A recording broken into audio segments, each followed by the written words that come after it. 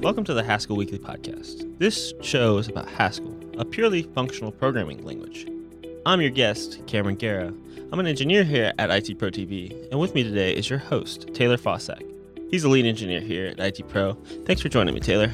Thanks for having me, Cam. How you doing? Good to be back. Yeah, right? I always love being in here. It's always fun. Mm-hmm. We have this really scary picture behind where Taylor sits. It's quite intimidating. Too bad we can't pick it up on audio. Yeah, I can't remember.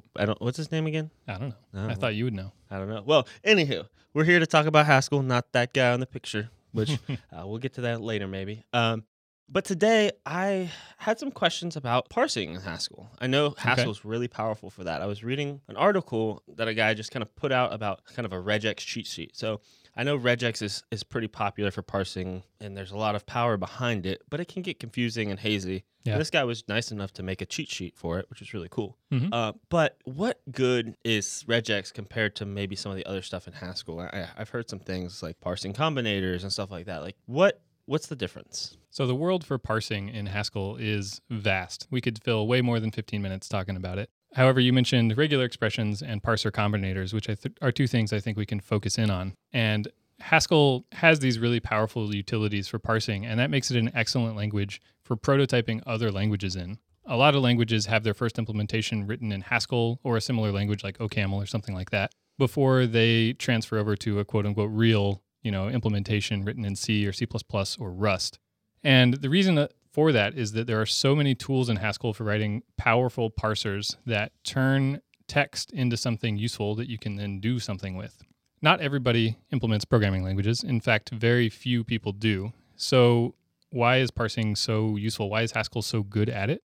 One answer to that is that parsing comes up everywhere. We were talking over lunch about parsing, and we started rattling off all the places in our application that use it, and it's basically everywhere. Mm-hmm. An HTTP call uses parsing. Dealing with JSON uses parsing. Talking to the database uses parsing. Parsing some bespoke game replay file format, that's parsing too. It's everywhere. You can't escape it. Yeah, and we don't even necessarily see it because of kind of the things that Haskell's already built and all these packages that are already built that handle all these parsing behind the scenes that are just done. But my curiosity is kind of what's under that? Like obviously they've built their parsing with something. What did they build it with? That's a good question. Just to back up for 1 second, parsing, it is everywhere and it is hidden from us. And that's not just in Haskell. That's in JavaScript too, in Ruby, C, every language. There'll be a parser under the covers and they will expose some interface that is a lot nicer to work with. So like with JSON. Hopefully it's an appropriate interface. Just saying. Yeah. There are no other sheets. You never know what could be under there. It could be bad. But we're going to move on. We are. Moving right along. For something like JSON, it exposes an interface where you deal with objects and arrays and numbers and strings rather than parsed tokens like a curly bracket and a comma and a quote. So Haskell is really good at providing those things, but it's not the only language that can do that. And I'm sorry, I forgot your question. Oh, it's okay. That was a little more intense than, my question was a little more intense than we wanted to go, but I'd like to touch on the JSON or the JavaScript side a little bit, being more background in JavaScript, becoming more 50-50 now, Haskell and JavaScript as far as knowledge is concerned. Mm-hmm. In JavaScript, we use regex a lot to parse and match and see if something's what we expect it to be. Yeah, like on a credit card form. Right, and like validation, all that kind of stuff, kind of make sure it's all numbers or whatever. And we tend to just use regular regex because the library is pretty easy to use. It's very well resourced. There's a lot of stuff out there for regex. It confuses the crap out of me still, and I have to reference it every time. But it is still, there's a lot out there. Mm-hmm. And I know Haskell, like we can use regex in Haskell for parsing, and like it can do that, but it's probably a little bit better at just kind of the simple stuff, right? Whereas maybe something like a programming language is a little more intensive, right? There's a little more parsing involved, and a little bit more robustness, I would say, that we need to have besides just what regex provides. Yeah, when you look at the spectrum of things that you can parse, on the one end, you have something really simple like a credit card number, which, let's say, just for the sake of argument, is 16 digits. That's pretty easy to write a regular expression for. Most people will probably understand what that means. But if you wanted to write a regular expression that parses, say, a Python program, that's not going to work. You're not going to be able to do it. Or if you can, it's going to be some giant monstrosity that nobody wants to look at. But regex is strong enough. It can do it, okay? If it set its mind to it, it might be able to. You were talking about maybe more powerful abstractions we could use to parse something that's a little richer than a credit card number. Right. And in Haskell, the thing that we reach for is parser combinators. It's not the only thing that'll do this, but it's the one that I think we're most interested in talking about that's today. one I heard recently, and I would like to talk more about for sure, because it's definitely pretty interesting.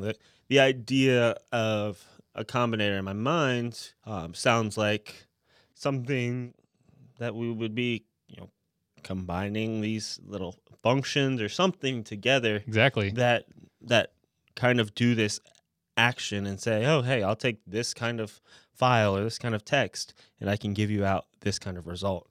That's a great explanation of what combinator is. And when you plug it together with something like parser and you end up with parser combinator, what that means is that you can take small parsers that are all pretty simple by themselves. Let's say you have a parser that parses a string of numbers and another one that parses a comma and another one that parses a bunch of white space.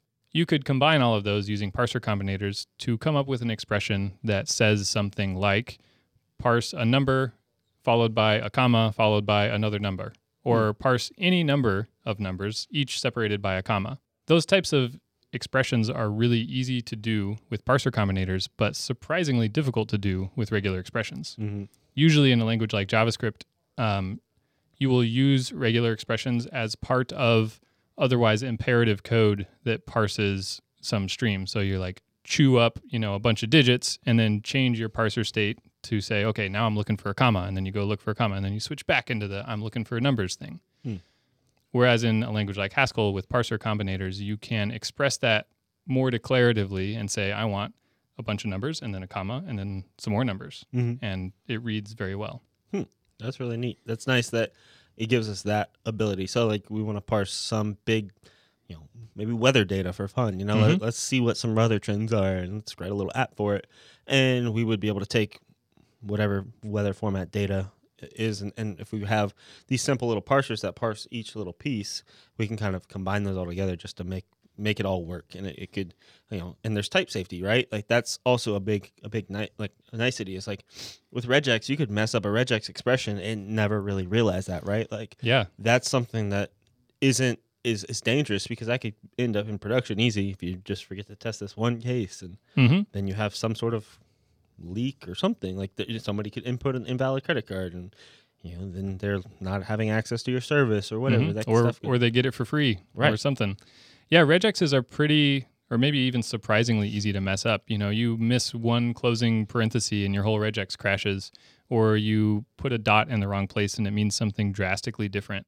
You obviously still can screw things up with parser combinators. Well, yeah, but you can screw up anything with anything. Right. If you try hard enough, you can screw anything up.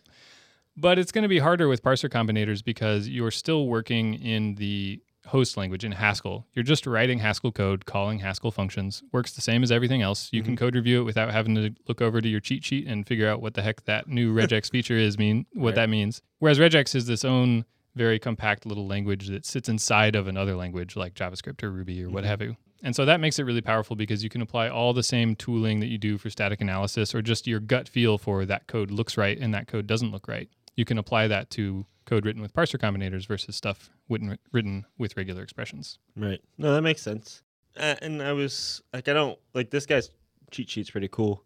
As far as like just little bits of Haskell regex, little shortcuts and things that, but it just doesn't seem like it's all that robust. And obviously it's hard when a tutorial to really go deep into maybe some of the powerful sides of regex, but I just see it getting confusing if we would try to go any further than these simple examples. Yeah, it can get confusing really fast. And as someone who's spent a lot of my career working with regular expressions, I can say that they feel really good to write because you think like, oh, I'm so clever and I got this really complicated expression down to this really small expression of it.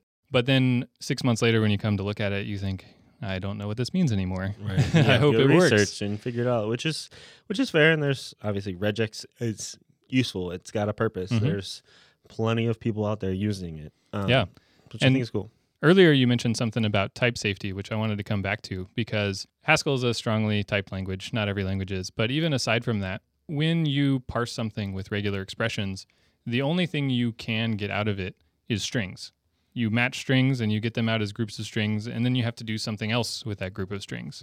So in a language like JavaScript, if you wanted to pull a number out of like a CSV file, you could do that with a regex. But then once you have the number, it's actually a string, so you have to convert it into a number via some other means. In Haskell, when you're using parser combinators, you can have a parser combinator that produces something other than a string. In fact, almost all of them produce things other than strings. They'll produce a number directly, or even a custom data type. So if you have like a user in your system and you want to write it out to some custom serialized format and then read that back, you can write a parser that will read it directly into a user. There's no intermediate step involved. Right, which that's nice, and that guarantees that you're going to get the type you expect. Exactly. There's and no the chance. compiler will also tell you that. Mm-hmm. There's no chance in between parsing the thing and turning it into the value that you actually want for anything to go wrong, because it happens at the same time. Right.